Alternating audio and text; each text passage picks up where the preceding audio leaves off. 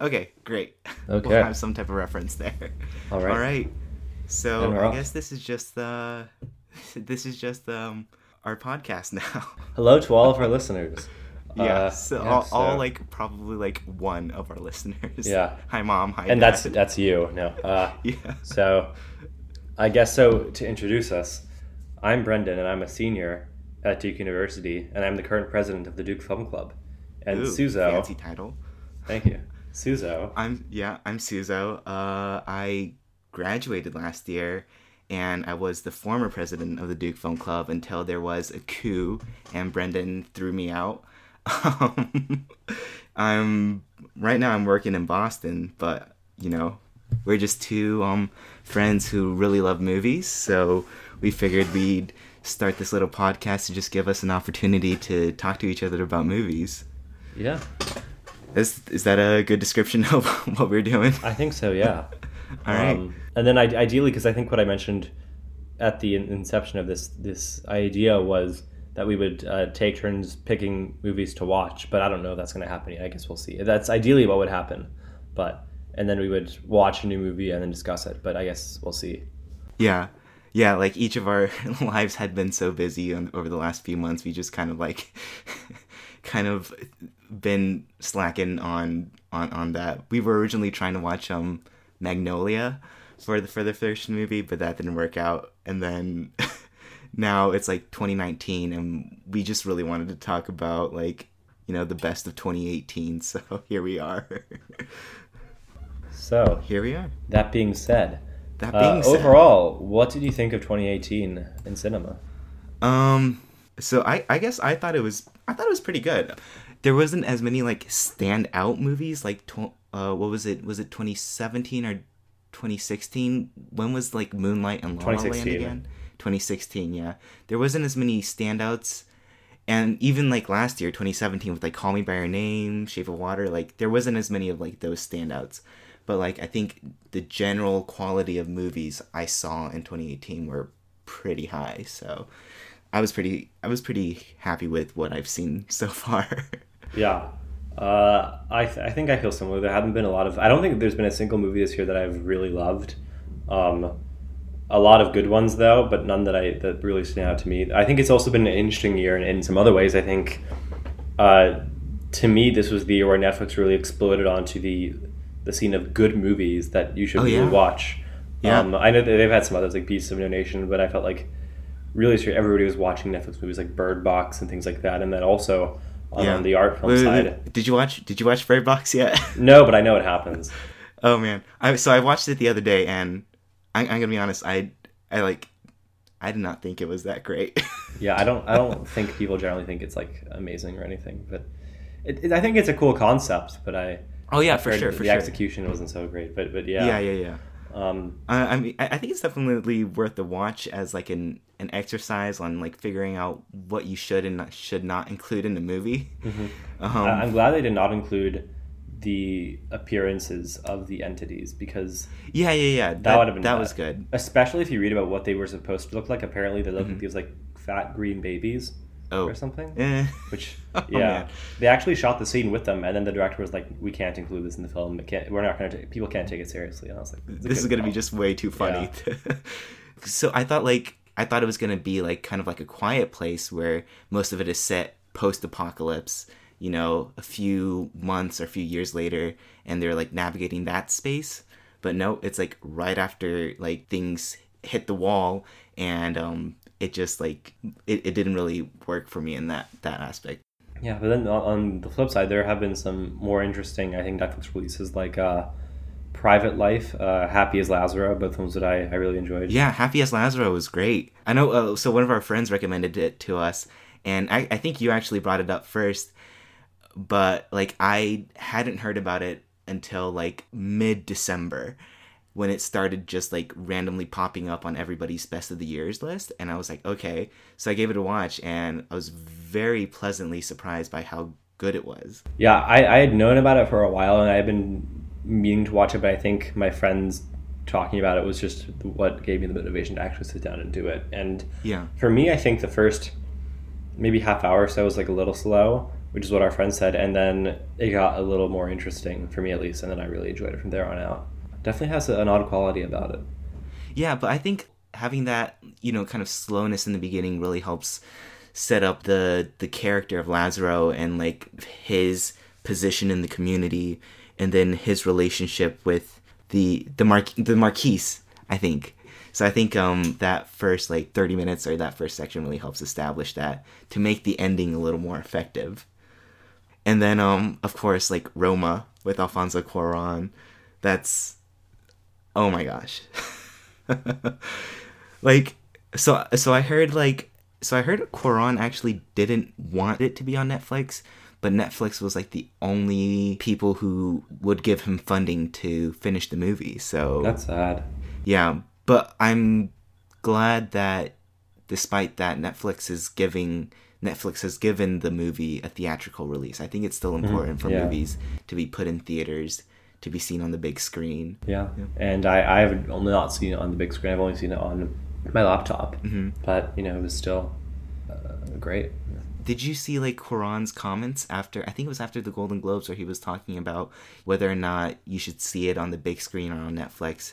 And he said like on the big screen, you should definitely see it on the big screen to get kind of that large effect of the movie, but also like it's perfectly fine to watch it on the small screen because it's like that intimate setting, kind of bringing you closer to these familial themes and familial ties and whatnot. Yeah, I don't like placing restrictions on how somebody should watch a movie. Yeah. Whereas if you look at like David Lynch, his movies are meant to be watched in a very certain specific way. Yeah. And I mean, I think it's okay to believe that, but I don't like when you impress that. When you press that opinion upon other people. Yeah, like in the end, it's like it's kind of about access because not all movies are shown everywhere, and also like not all places are created equally. So I know like in my hometown, like they barely get like some of these indie releases out, and even when they do, they get them out like 4 or 5 weeks later. So like having access to these streaming services definitely brings these amazing movies to the viewers much more quickly. But I guess so what other movies did you see, I guess, now outside of Netflix that you quite enjoyed this year? Okay, let me look. So I'm going to start off with the most basic movie, which is, praise yourself, you're not going to be happy about this, Avengers Infinity War. Which it's okay, feel free to judge me, but I'll just get out of the way so we can get onto more interesting movies to talk about. And I enjoyed it. I think, did you see it? Yeah, I did. Okay, so I enjoyed the direction the plot took. It got me excited for the next one, and it to me was just a very enjoyable comic book movie, and I had a lot of fun watching it. And I'm impressed by how they pulled off the kind of gargantuan task of managing so many characters, let alone like I think it's hard to fully appreciate the amount of work that goes into effects and building sets and things like that. And yeah, I thought it was a fun movie. And the other comic book movie that I think I would want to highlight would be Spider-Man Into the Spider-Verse. Have you seen that? Yeah. Oh, I haven't seen that yet. I'm gonna try and see it this week. Yeah, it's the animation style is really unique, and it was really interesting and vivid. And it at times it's kind of in a comic book style. So there's like dialogue boxes. There's like the things saying Bam and Pow or whatever, and it makes some funny references, I think, to the Spider-Man lore, to other Spider-Man movies that I thought were pretty funny. Yeah, I really enjoyed it. I'm not saying either of these films are like really great films, but for popcorn entertainment, I think I left feeling satisfied. Yeah, no, I'm really excited to go see the Into the Spider-Verse, mainly because I heard the animation style was quite unique. I think like if you go onto like the Disney animated shows, like the animation style is pretty much consistent and the same throughout. And to me, animation should be used as an artistic form of expression, and the animation itself, like the more unique to a certain artist it is, I think the more enjoyable it is to watch that artist kind of like convey his ideas on the screen or something like that. But like I guess like I mean I still really liked Infinity Wars. I thought it was a really good movie. I think I'm like I guess like both of us were kind of caught in that area where we the two of us we really really love movies, so we really really like love going out and seeing what's available in terms of like indie movies from our favorite directors and whatnot. So like a movie like Avengers Infinity Wars in one sense just feels like just like a money machine trying to like rake in the bucks. But that being said, I'll give it credit in that, I mean, despite being like that money machine, it does do a good job in being a movie. Yeah, I thought it was one of the best Marvel movies that has been made in the MCU, and it was one of the few movies in recent years that has felt like an event where everybody was going to see it. Kind of. Yes. There's certain movies that have been made about it. I think that those movies would include The Force Awakens, the first Avengers, maybe the last Harry Potter movie, but. And I just because of the ending, I left the theater with like a smile on my face because it ended exactly how I wanted it to end, and it ended in a way that no other Marvel movie had ended. And so, although I know it's not really the end because of Avengers 4, but like it was still fun. Yeah. And I mean, we really have to give it credit for having the only franchise so far that has like set up such a massive world, who's been so consistent throughout like the many movies that they've made so far, and then to bring it all together in this, I think that's extremely commendable. Because especially when you compare it to the mess that is the DC movie universe, And yeah. I have not seen the majority of DC movies. I think I've only seen Man of Steel, Batman v Superman, and Wonder Woman. So that's like I think it's like half. But yeah, the other is I don't really have much of a desire to see. Aquaman, I think it's doing surprisingly well. But from the people out whose reviews I follow, they seem to say it's a lot of fun, just really really dumb fun, because like most of the time it's funny, it's because it's being really absurd. Yeah, it's really hard to be like the second in second place, Like Marvel came out with all of this, trying to build this universe first, and then DC came in and started trying to build this universe, and they tried to like come in and try to do too much too quickly, trying to like do all of this. But yeah, and even Wonder Woman, which was pretty well received, I didn't think it was that good. But I think they've been. Actually, the DC movies have been fairly consistent in quality. I think they just each of them has its own unique set of problems. But, yeah. Back to animated movies, though. A movie that I did like quite a bit, Isle of Dogs. Oh yeah, we went to see that one together. Yeah. Oh man, that feels like ages ago. Yeah, it does. I almost forget that it's this year. Like I feel like for me, it's like the year starts in the summer, and you start watching the movies of the summer, and you forget all the ones that came out in the spring. But yeah, Isle of Dogs was amazing. Wes Anderson is incredible, and when he did the Fantastic Mr. Fox a few years ago, that was really good. And then so that was why we were all excited to go see Isle of Dogs, because it was going to be another stop motion animated Wes Anderson movie, and it turned out to be just really good. And it was beautiful. The level of detail put into like each dog is incredible. Absolutely. And I mean I'm not a huge Wes Anderson fan.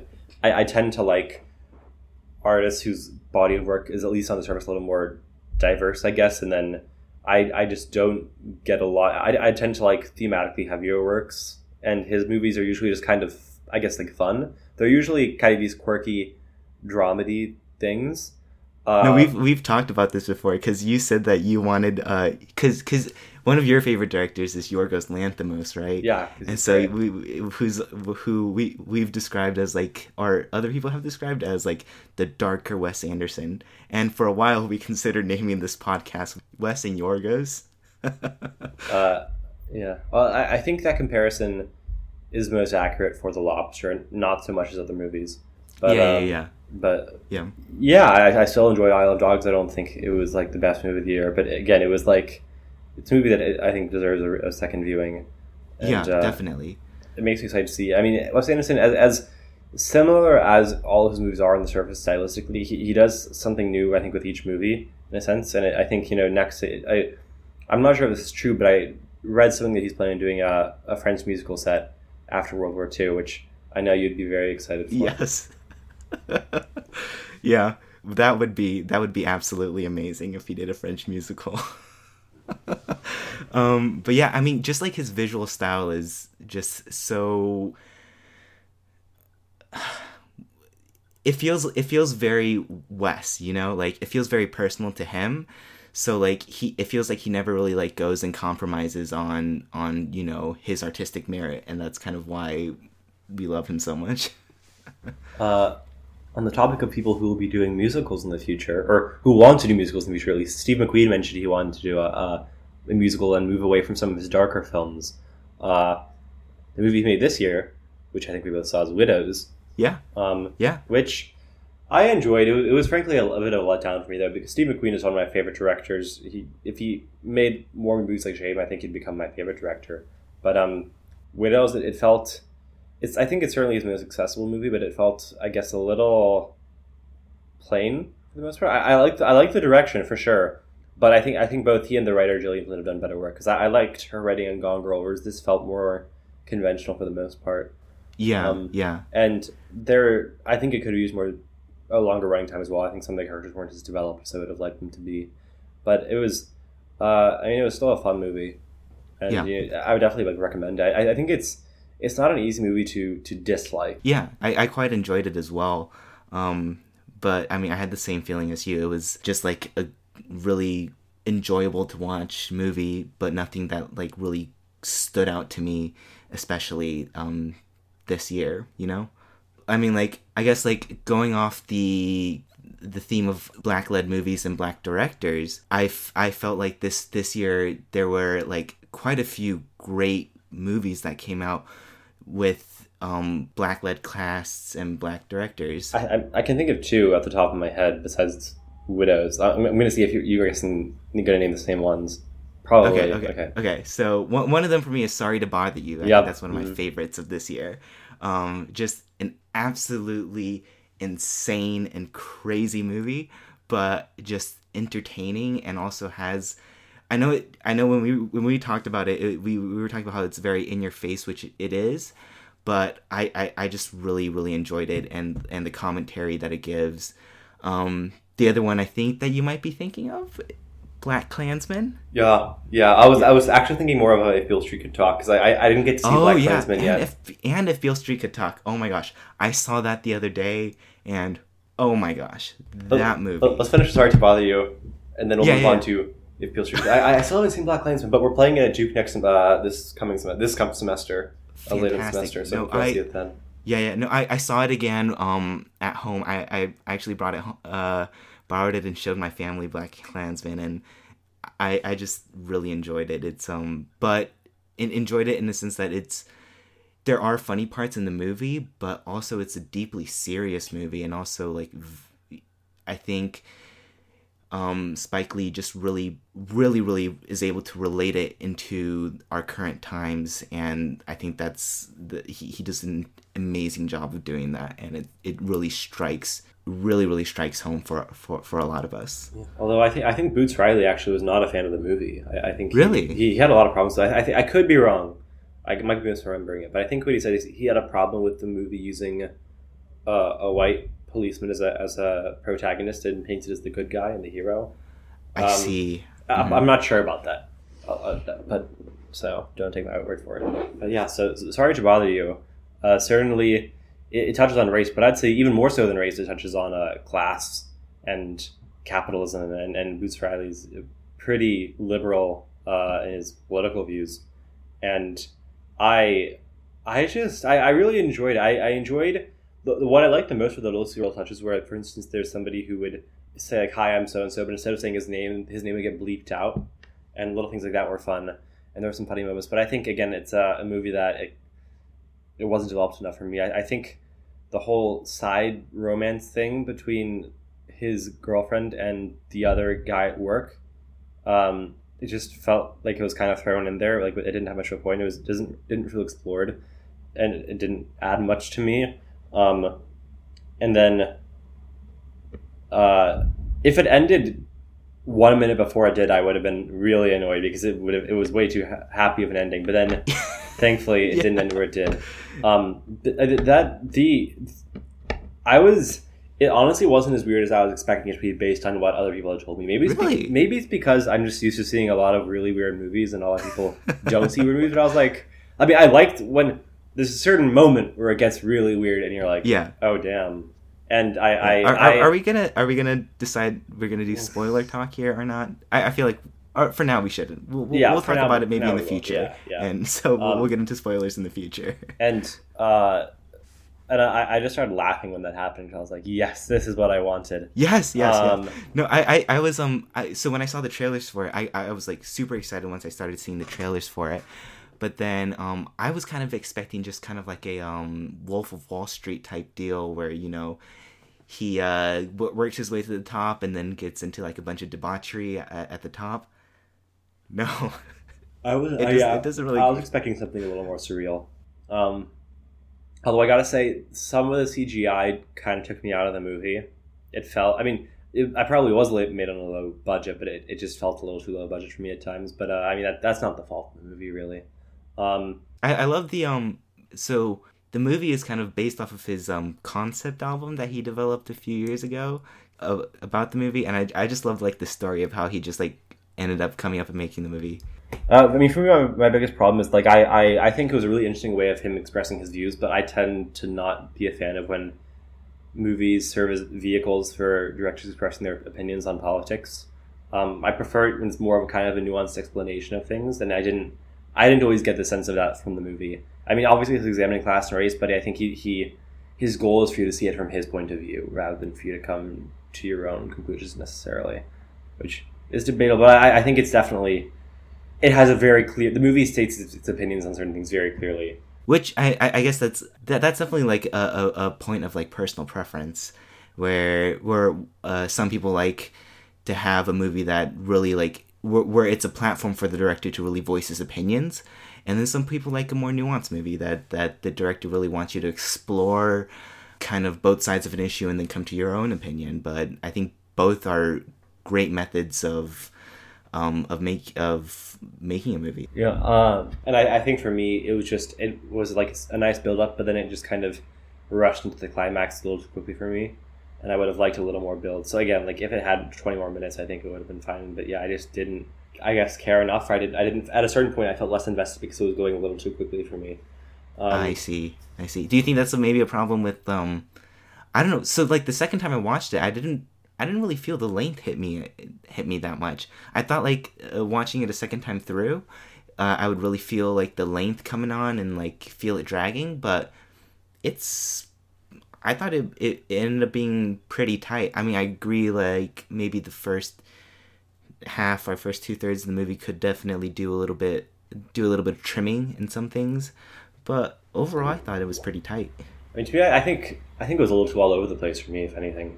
And like I think that could have been resolved by just adding more screen time so that you could develop the side plots in each character a little more. But yeah, overall it was still a fun movie. It's still a movie I'd recommend. It's certainly a unique movie. Yeah. Oh, before we move on off of this, I think so. Another fantastic black-led movie that came out this year is definitely Blind Spotting. Man, I haven't seen it. I need to see it. It's fantastic.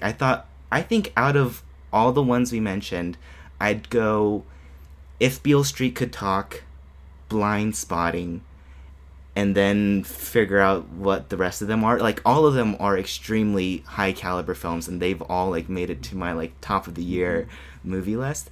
But Blind Spotting is just an incredible movie. I think it's also a very personal movie because I think it was written by Daveed Diggs and his friend, and they both star in the movie as well. So it kind of examines gentrification and what that means for kind of these lower income communities, and also examines like issues of identity and race and whatnot. And I think it's just an extremely fascinating exploration of that. Okay, yeah, I really hope I can check it out.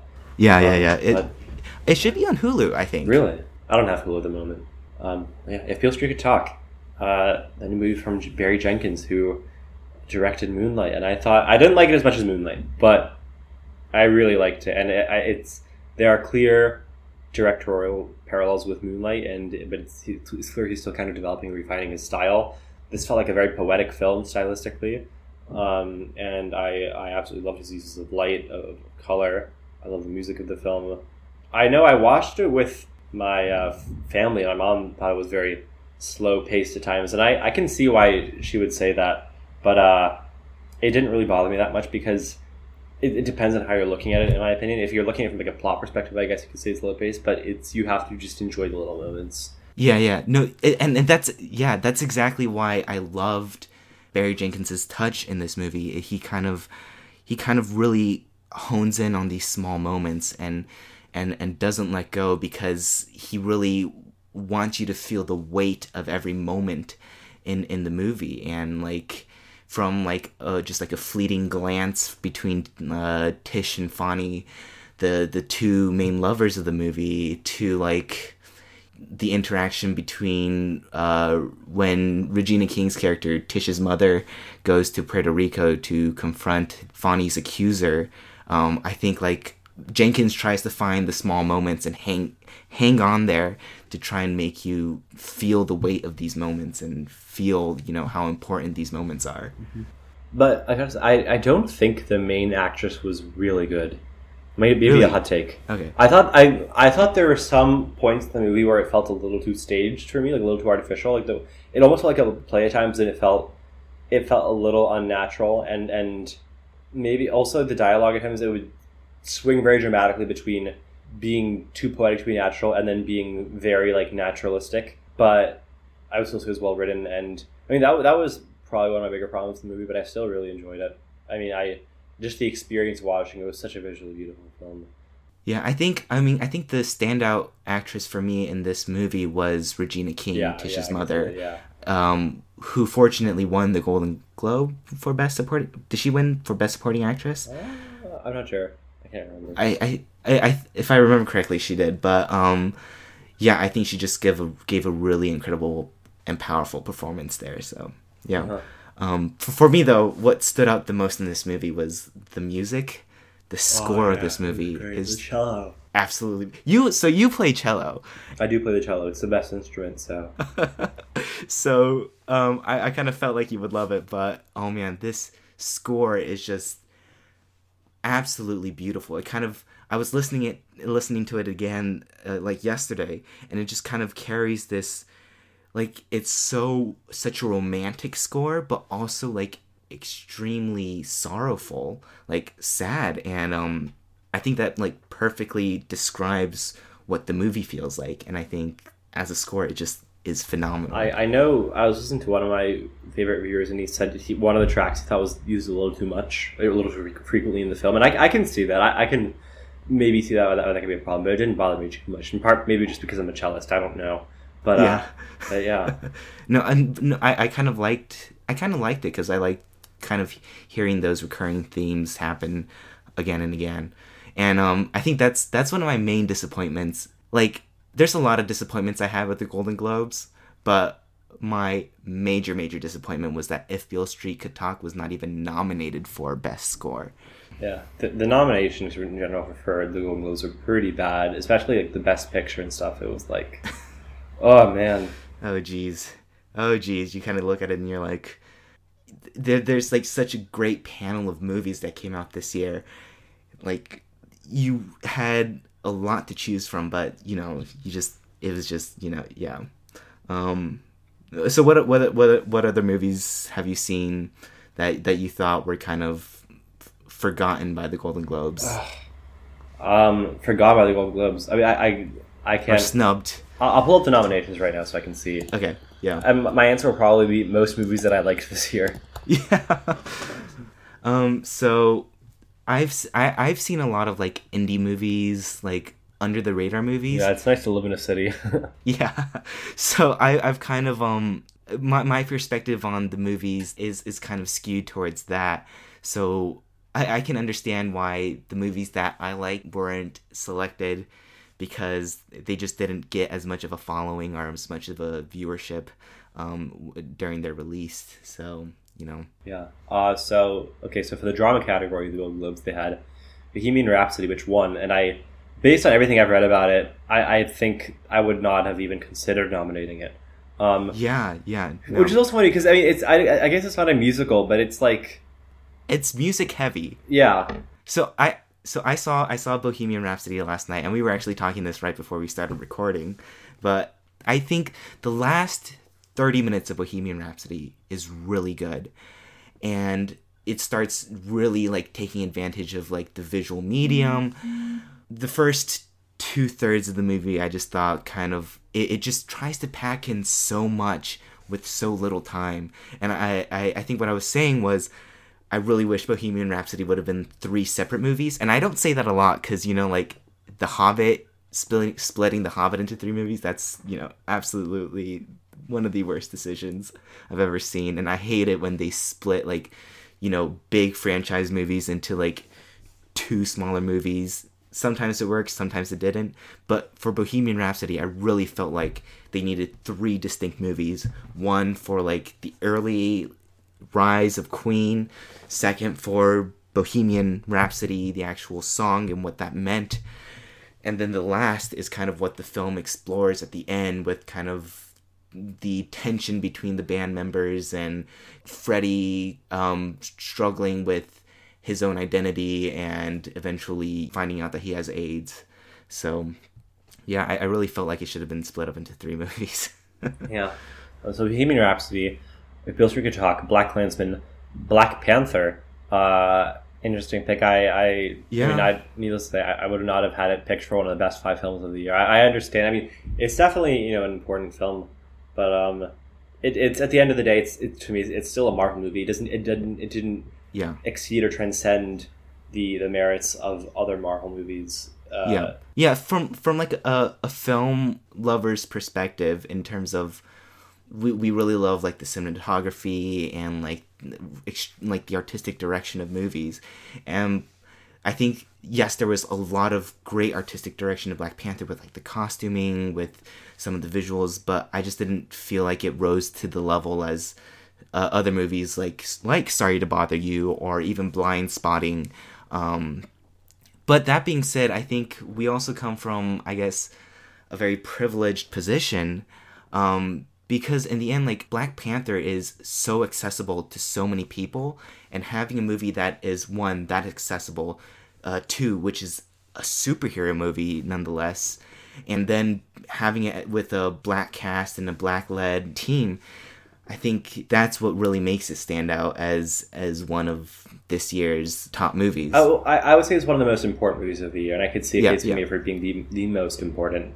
But I mean, as to your points, I would say I wouldn't put it being a superhero movie and being accessible as 2 different points. I think superhero movies are always accessible, but certainly basically a blockbuster with the primarily black cast. And not only that, but it did incorporate some themes relative to oppression of black people, not just in the U.S. but across the world into the film, which I thought was a really interesting move for a Marvel movie. But that was the one area to me where it stood out from other Marvel movies, besides I guess the race of the cast. But at the end of the day, it still followed the Marvel formula very closely. It didn't have anything really great to me from a filmmaking standpoint that would merit it being one of the top 5 films of the year.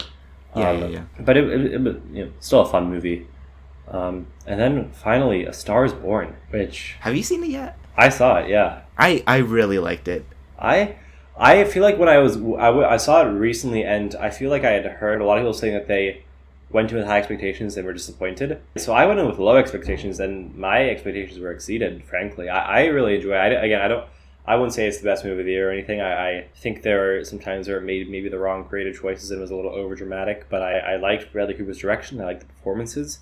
I thought it was going to be one of those things where Lady Gaga gives like an okay performance and everybody is praising her because like she's just a singer giving an acting performance, but it was actually pretty good.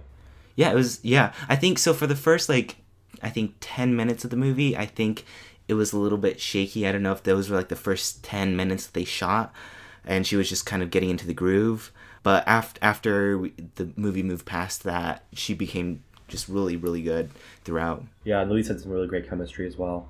Yeah, and I can definitely see the argument where it, it kind of hops all over the place in some areas, and there are some slight pacing issues with it. So there's definitely a lot of criticisms to be made for the movie, but I thought it was pretty good.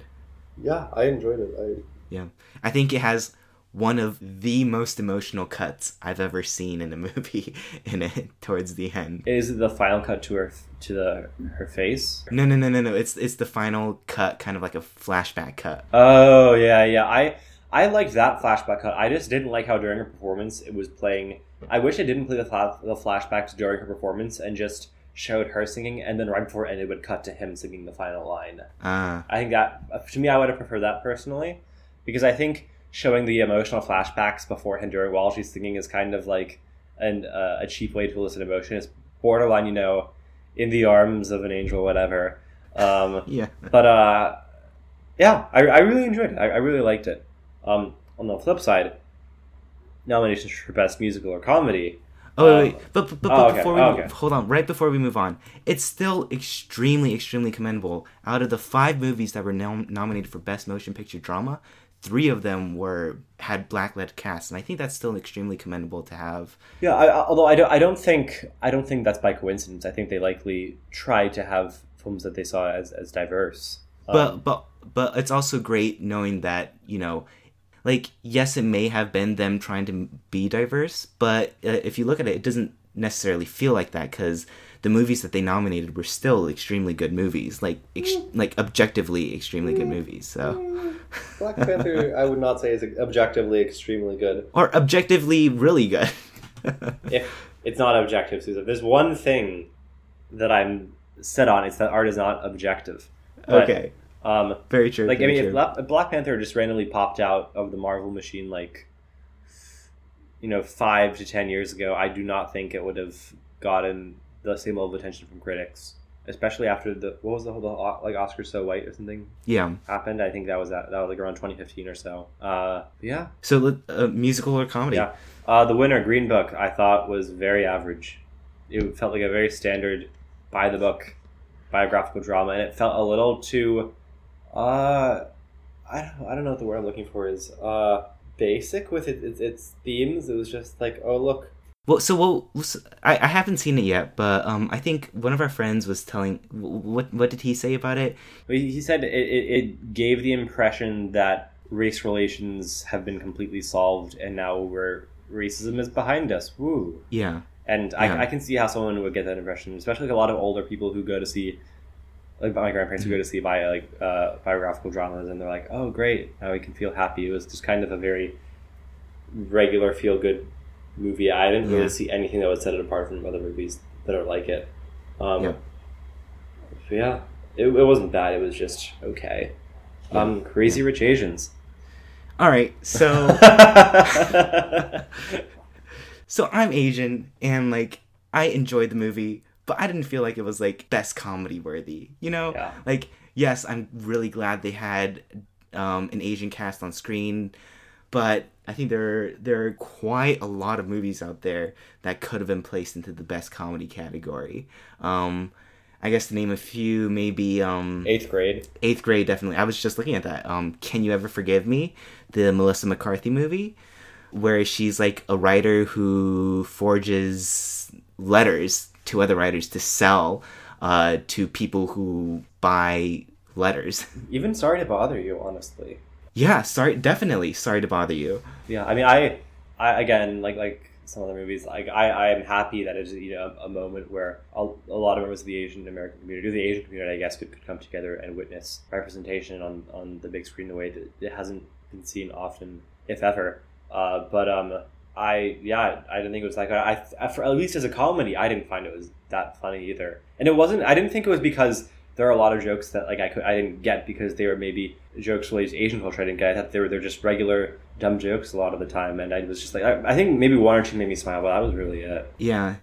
No, I mean I felt similarly. I thought it was a well-made movie. I thought it was well put together. The story was good. But, I didn't find it to be especially an special standout of this year. Yeah, and I mean, if you look at the director's work, like every other movie he's made hasn't been bad, and his best reviewed movie is like Justin Bieber's whatever it's called movie, and I'm like, okay, like I enjoyed it, I guess, but and then I also thought the music in the movie was like the score was like a horrible score. That's something I usually don't notice when a score is bad, but the score actually like took me out of the movie. It was like quite bad. I didn't notice it, and it was all I can say is like it sounds a little stock music-y at times. The way I describe it is there are certain scores that in movies that almost sound like they belong in the background of like a Sims video game. Like they sound almost like playful in a way that just seems like dumb. And that to me, the Crazy Rich Asians. And what else about it? I have something else to say. I forgot. Well, moving on then. Okay. What's the next one? The Favorite. The Favorite. If there's one movie that deserves to be in this category, gosh. It is. That was... Oh. Yeah, I mean, Yorgos Lanthimos, as you know, is one of my favorite directors. I would say he may be my favorite working director. The only other people who could come close would be the Coen brothers and Steve McQueen. But he's just making great movie after great movie, and I love his style. And he clearly has uses similar elements in each of his films, but I would still say The Favorite, Killing of a Sacred Lobster are different films. They're each their own genre. The Favorite, I'd say, is even more of a departure, and I think I've loved like everything I've seen him do, and he got fantastic performances from all three leads. And like another thing that I was going to say about Crazy Rich Asians, this is a comparison point, is like how towards the end of Crazy Rich Asians, one of the characters who she cheated on her husband, and then her husband cheated on her, and then he was mad at her for like not getting mad at him or something because she didn't want to make a scene, and then she said. Basically, I guess she had been spending on like luxurious items, and he was making her bad about it. And he was like, "You don't make me feel bad. This is my money." And then she gave basically was a speech about her being, a strong, independent woman. There's nothing wrong with somebody being, a character being that way. But it felt like the movie was just like asking for applause from the audience at that moment in the way the speech was delivered. It felt so on the nose and cheap and undeserved, and. It was. Are you talking about his mother? No. Like, is like the woman who had her like fashion line or something. Oh. And she breaks up with her husband at the end. Yep. And it felt like the movie, instead of developing the character, was just saying, "This is what the character is. Feel good about it." I see. Yeah. And it just, it was just poor writing for me. And whereas on the flip side, the Favorite. I don't think it delivers any clear. Obviously, there are some underlying themes related to feminism, but it's not ever really clear. It's not the movie doesn't make its position clear, and obviously there is an LGBTQ element to the movie, but I think the characters more or less use their sexuality as a means to an end rather than exploring their sexuality for its own sake. And I thought it was a fascinating movie, and I really wanted to rewatch it. Themes aside, I thought. Visually, it was a fantastic movie. I love his visual style. I can definitely see why it's getting Barry Lyndon comparisons or Kubrick comparisons. And I love his use of music. I think he just always knows the right piece to pick for a particular scene. And it was funny. I didn't find it funny as Lobster, but it was still funny for me. I know you found it hilarious. Yeah, no, so we were talking about this in terms of, so I kind of saw it at an early screening-ish type place. And the theater that I went to was this kind of like small theater with one screen, and the theater was absolutely packed. Like we were standing outside the doors for like an hour or 2 hours that day, just waiting. Like it was like freezing, and we were standing outside and just waiting to get in. Everybody was there to really enjoy the movie, and so like when any of the jokes came, the entire theater was in laughter. Like I thought it was absolutely hilarious in that sense. But also, like, kind of on the flip side of that, I can also see, like, a very, like, creepy element to the movie where there's a lot of very creepy men still trying to, like, impose their hands on top of the women. But in the end, I feel like the movie was very female-centric still, and that it in a sense the men in the movie played a very much secondary role. Like, the men were the ones that were being played, and the women were the ones doing the playing. Yeah, I can't wait to watch it again. Yeah. To me, that was the easily deserved winner of that category, but alas, it did not win. Then we have Mary Poppins Returns, which is just... It was. Have you seen that one? Yeah, it was. It existed. My family loved it. I didn't love it. Like, I was way more impacted by the very brief little occasional musical references to motifs from the original than any of the songs in the new one. And it felt like a lot of ways like they were trying to make the original again without remaking it. I guess it's a weird way of saying it. I don't know if that makes sense, but like, yeah, it hits all the same beats. It feels like each of the new songs is kind of a stand-in for one of the original songs. And I just... It wasn't horrible or anything. It was just... It was fine. That was it. I don't have much to say on it. Yeah. I haven't seen it yet. And also, probably a hot take, but I haven't even seen the original yet. So... Suzhou. Yeah. Now, it's quite blasphemous. Come on. It's the original. I mean, I haven't seen the original in years and years, but I loved it as a kid. It was probably one of my favorite movies as a kid. And then last one. Vice. Which I really enjoyed. I thought it was pretty funny. I really like Adam McKay's comedic style. At least, I don't know, I haven't seen all of his stuff, but I really like The Big Short. To me, it's a nice way of kind of breaking free from traditional ways of telling a biographical drama, or I guess in this case, dramedy. Like the little Shakespearean part was fun, and it's like again, you just can't let yourself take the film too seriously. Yeah. Did you see like the post credits stuff that he put in there at the end? Like he, from the very beginning, he like makes it very clear that this is very much an opinionated, going to be a very biased view of Dick Cheney's life, right? So I think if you look at the movie as a piece of entertainment, it's really funny and it does a good job. But if you try and view it as like some piece of like historical storytelling, it's just hard to know how accurately it hits the mark. And so I'm more judging it as just a movie rather than a political film. And as a comedy, I thought it was great. And I think still, but it still illuminated some things about politics, whatever 15 years back that were interesting. And I thought the performance by Christian Bale was great. I thought Amy Adams was great. And yeah. So I thought that, I don't know if it was like an intentional artistic choice or comedic choice, but Christian Bale as Dick Cheney, he developed such a complex character in Dick Cheney, right? Like we get to see so many different sides of who Cheney was, what drives him, but then like a majority of the rest of the characters are pretty one-dimensional. Like is it Steve Carell playing Rumsfeld? Is just kind of like a very one-dimensional type of, guy. And then like Sam Rockwell as George W. Bush, which I thought was absolutely great. Like I would watch a Veep-style TV series with Sam Rockwell as George W. Bush. And the whole narrator character is interesting as well. Yeah.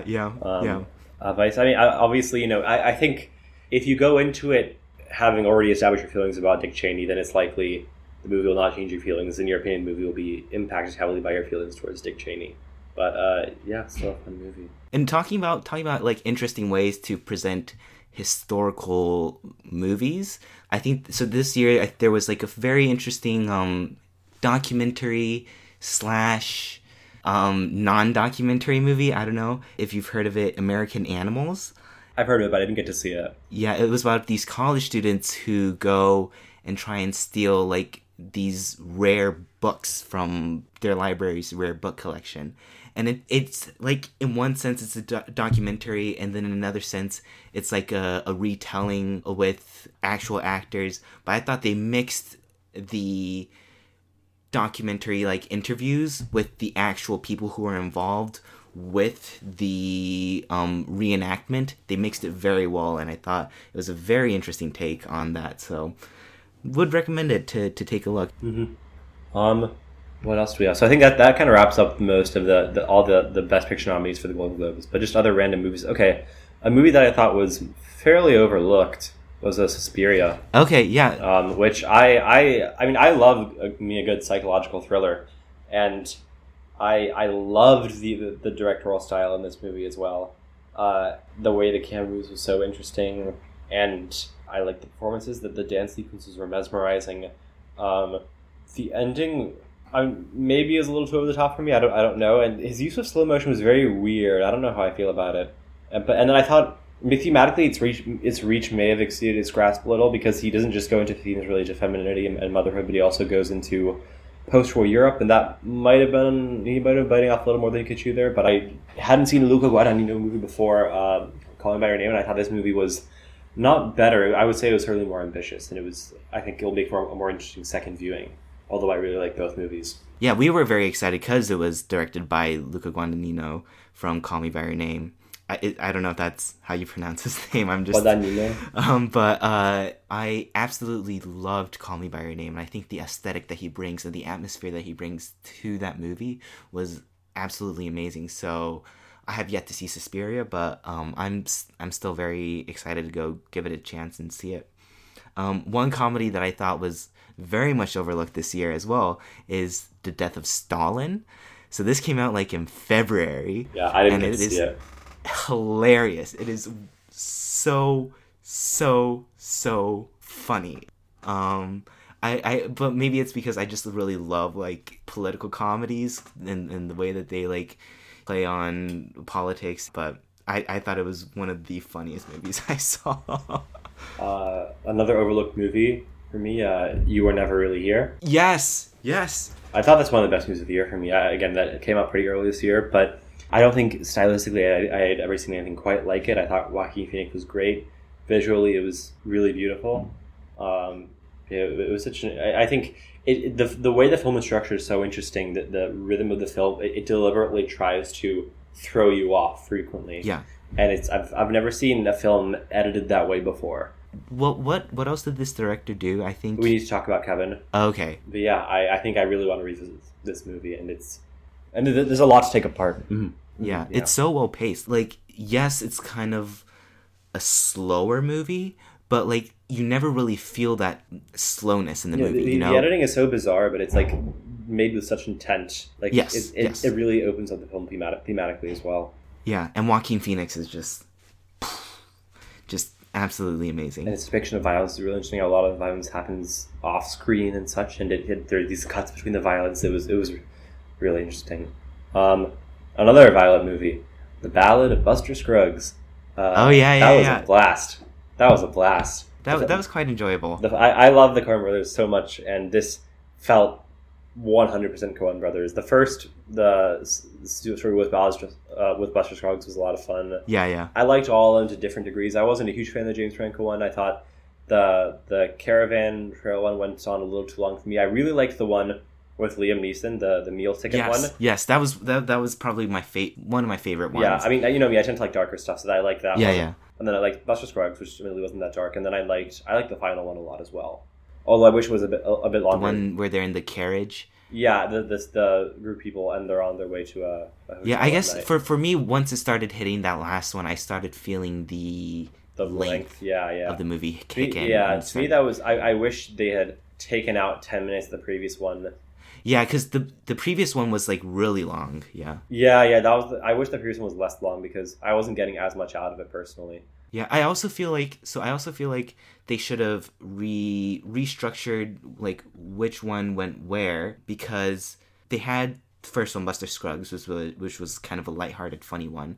Then they had the James Franco one, which was also pretty lighthearted and funny. But then the rest of them were all kind of very serious. Yeah, there was the gold miner one, the gold panner, which was number 4. Yeah, but still, that was kind of serious because the themes that it dealt with and stuff. But I don't know. Yeah, I still really enjoy it, and I think each movie, I mean each segment doesn't have like a ton to speak about on its own, but really when looked at in its totality, the movie is really interesting, and some really great performances in the movie. The writing was fantastic. I think the way they're just able to write dialogue, especially, I don't know if it's like accurate dialogue from that period, but it just feels so fresh and fun and idiosyncratic. I don't know if I could ever write the way they wrote the character of Buster Scruggs. Like his dialogue is so snappy and his character is so fun and interesting. Like it's just really sublime writing. Yeah, agreed. Another one that might have been overlooked is The Old Man and the Gun. I did not see it. With Robert Redford, or supposedly his last movie. but I thought it was I quite liked it. The director was the director of Ghost Story. A Ghost Story, Pete's Dragon, yeah. which we really love. Yeah. With that 10-minute pie eating scene, which is probably some of the best 10 minutes of pie eating I've ever seen in my life. But yeah, no, it was I thought it was really well made. Like I can see why like it didn't win the awards or didn't get awards, but I think it's definitely worth a watch. It's not like fantastic, but it's worth a watch. It has a very like vintage feel to it. Like feels very like it could have been made in like the 80s or the 90s. Mm-hmm. Yeah, I hope I can get around to watching it. I just haven't yet.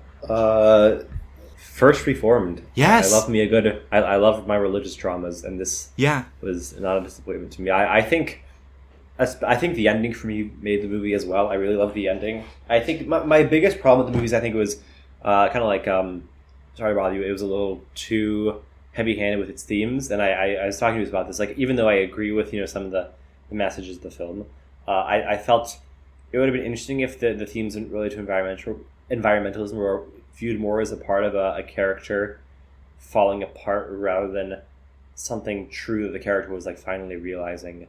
And because it made it seem like the movie was a little too preachy for my taste, even though I agreed with what it was saying. But I thought it was still a great performance, and I really liked the style of it. I liked the writing. I really liked the ending. And yeah.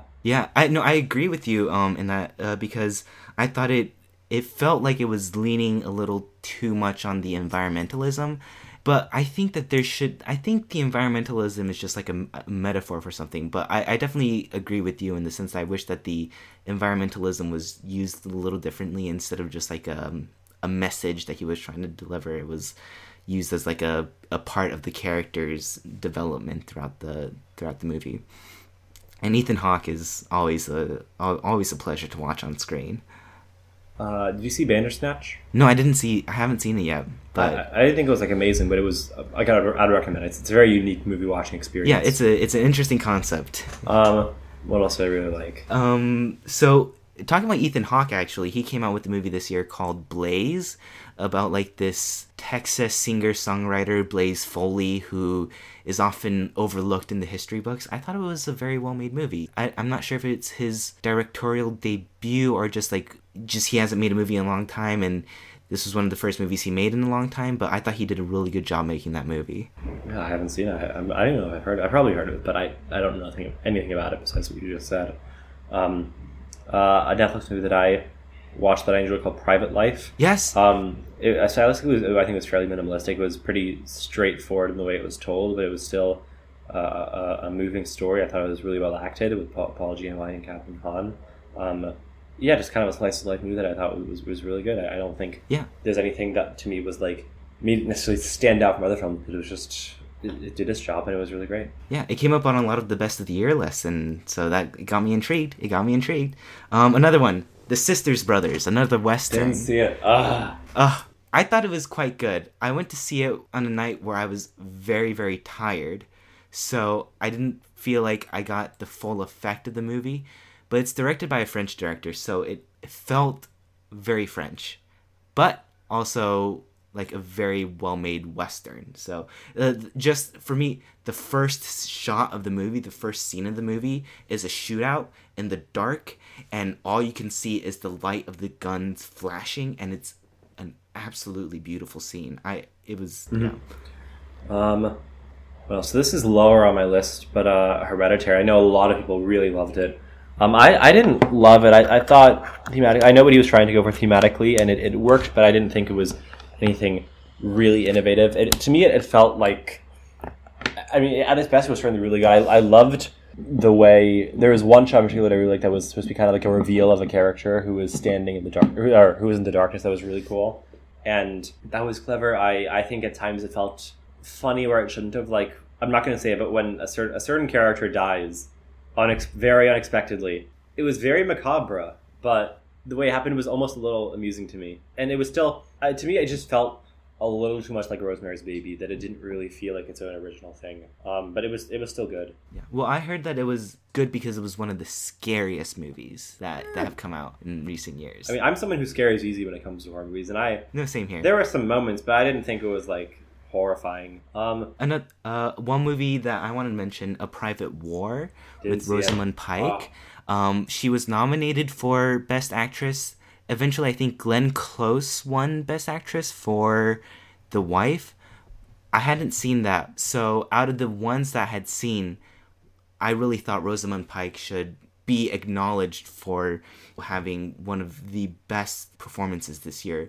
She completely changes herself to be this person who's so it's about this wartime journalist who goes into places of war to try and write the stories, and she just completely transforms herself into a completely different character, and I mean almost like probably on par with Christian Bale as Dick Cheney. And a lot of the times when actors like completely transform themselves into a certain characters, I feel like just like the way that they talk and other things can sometimes feel a little forced, but with her it was completely natural. She was unrecognizable. I remember when I first saw the trailer for the movie, I was like, who is that? And they were like, Rosamund Pike, and I'm like, really? So she did an amazing job in that movie. What else? Let me see.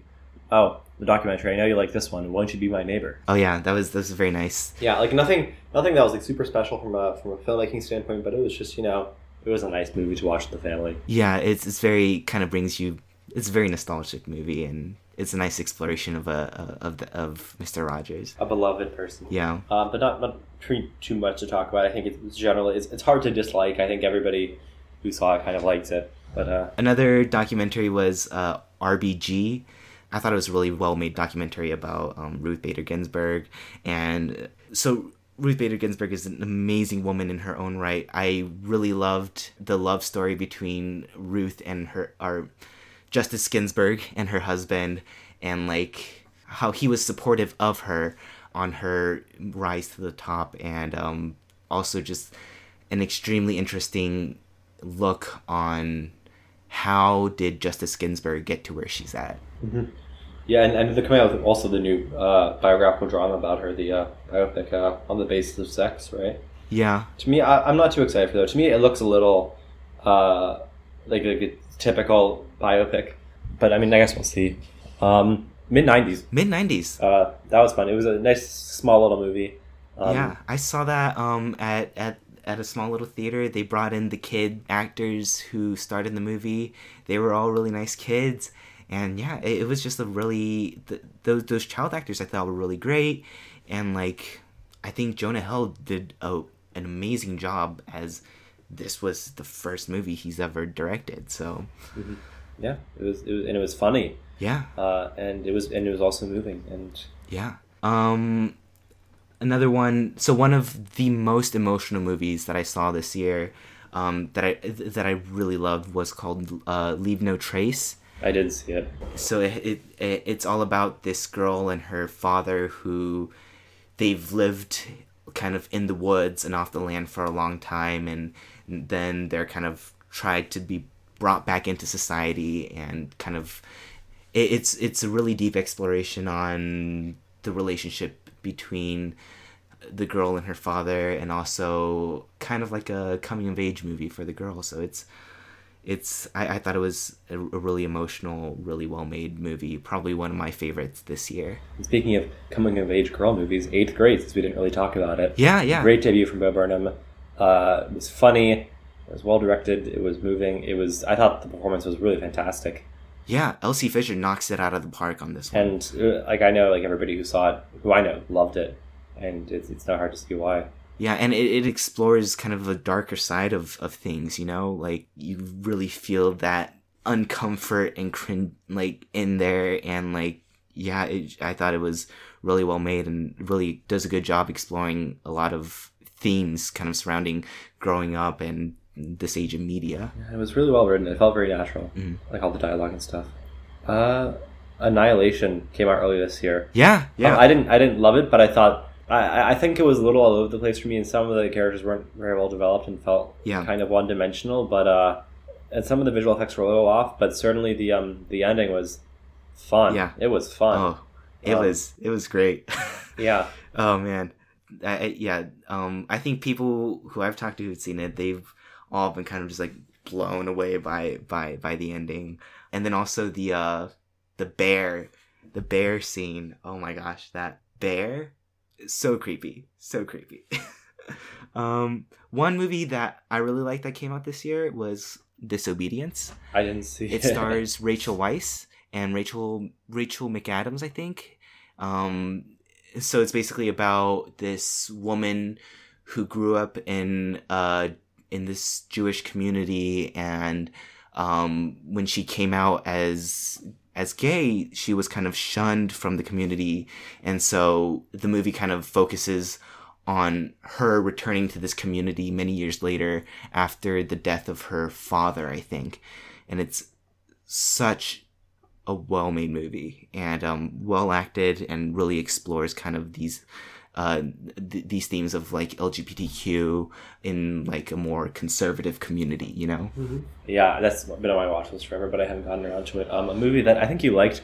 So we're getting towards the end of my list now. I haven't been going in any particular order, but this is probably my real like top 5 favorites of the year. Shoplifters. Yeah. So I told you before. So I saw the first Korean movie I saw was Our Little Sister, which came out I think 2 years ago, or 2016, and I wasn't a huge fan of it. I thought it was kind of forgettable and bland, and so I didn't have high hopes going to this one. But I think watching it felt kind of like Our Little Sister, but then it grew on me more as I was watching it, and it was more interesting to me. And then the ending happened, and then I just felt really moved. And I think the more I think about it, the more I like it. It has all these really beautiful raw moments scattered throughout the film. There's these little touches that really add to the character development, and it's just this quiet slice of life that really works for me on so many levels. Yeah, I won't get into it too much because we really wanted to actually make our first podcast about Roma and Shoplifters, kind of talking about both of them and exploring the family dynamics within them. But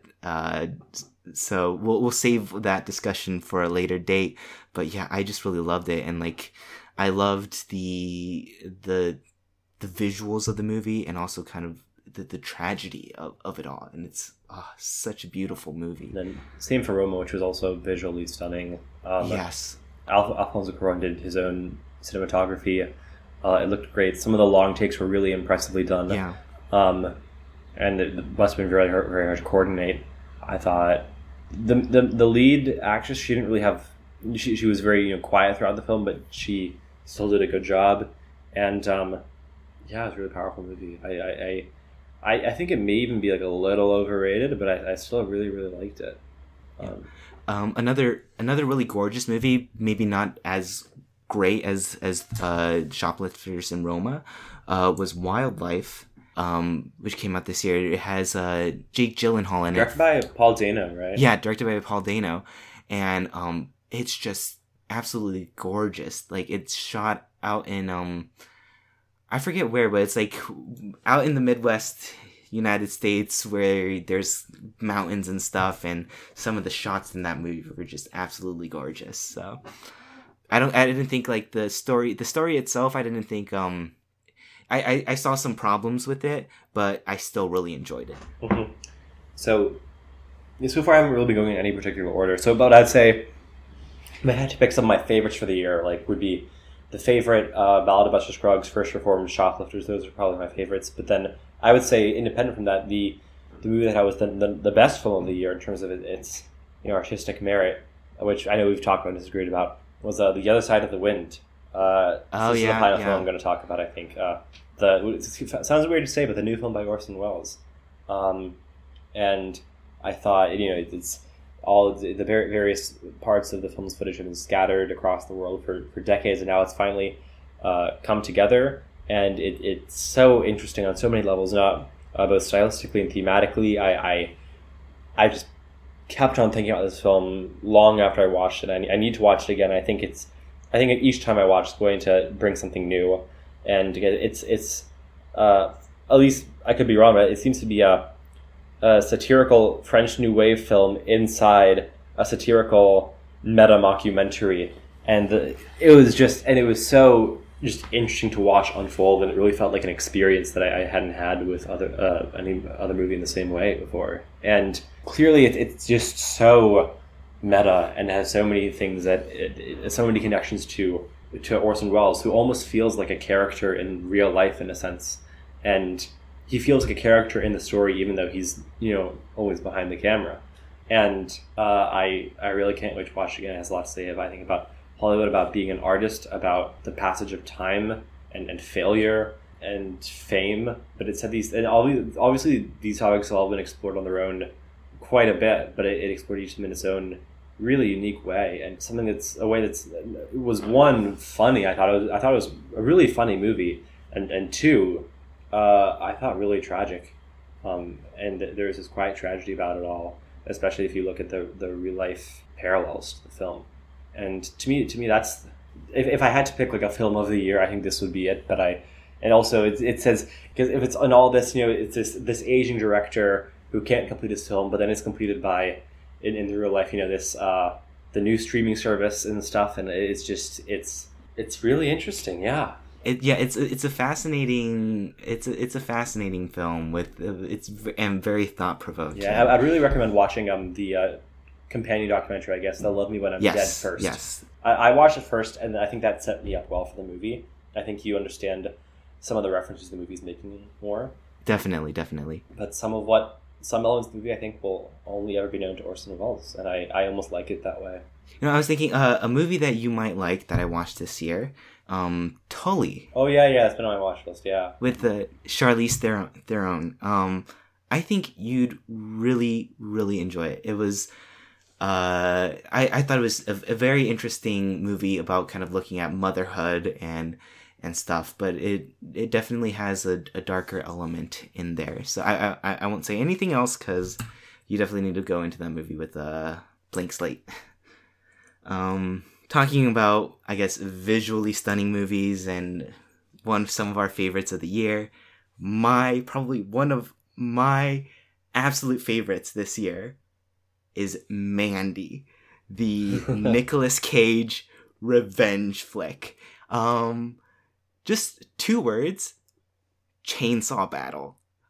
It was absolutely wild. I really want to see it. I don't know if I'll love it, but I know I'm going to have a really interesting time watching it. Yeah, no, I'm not entirely sure if you should be either extremely high while watching it or extremely sober while I'm watching it, 'Cause it's just like, it's a wild ride.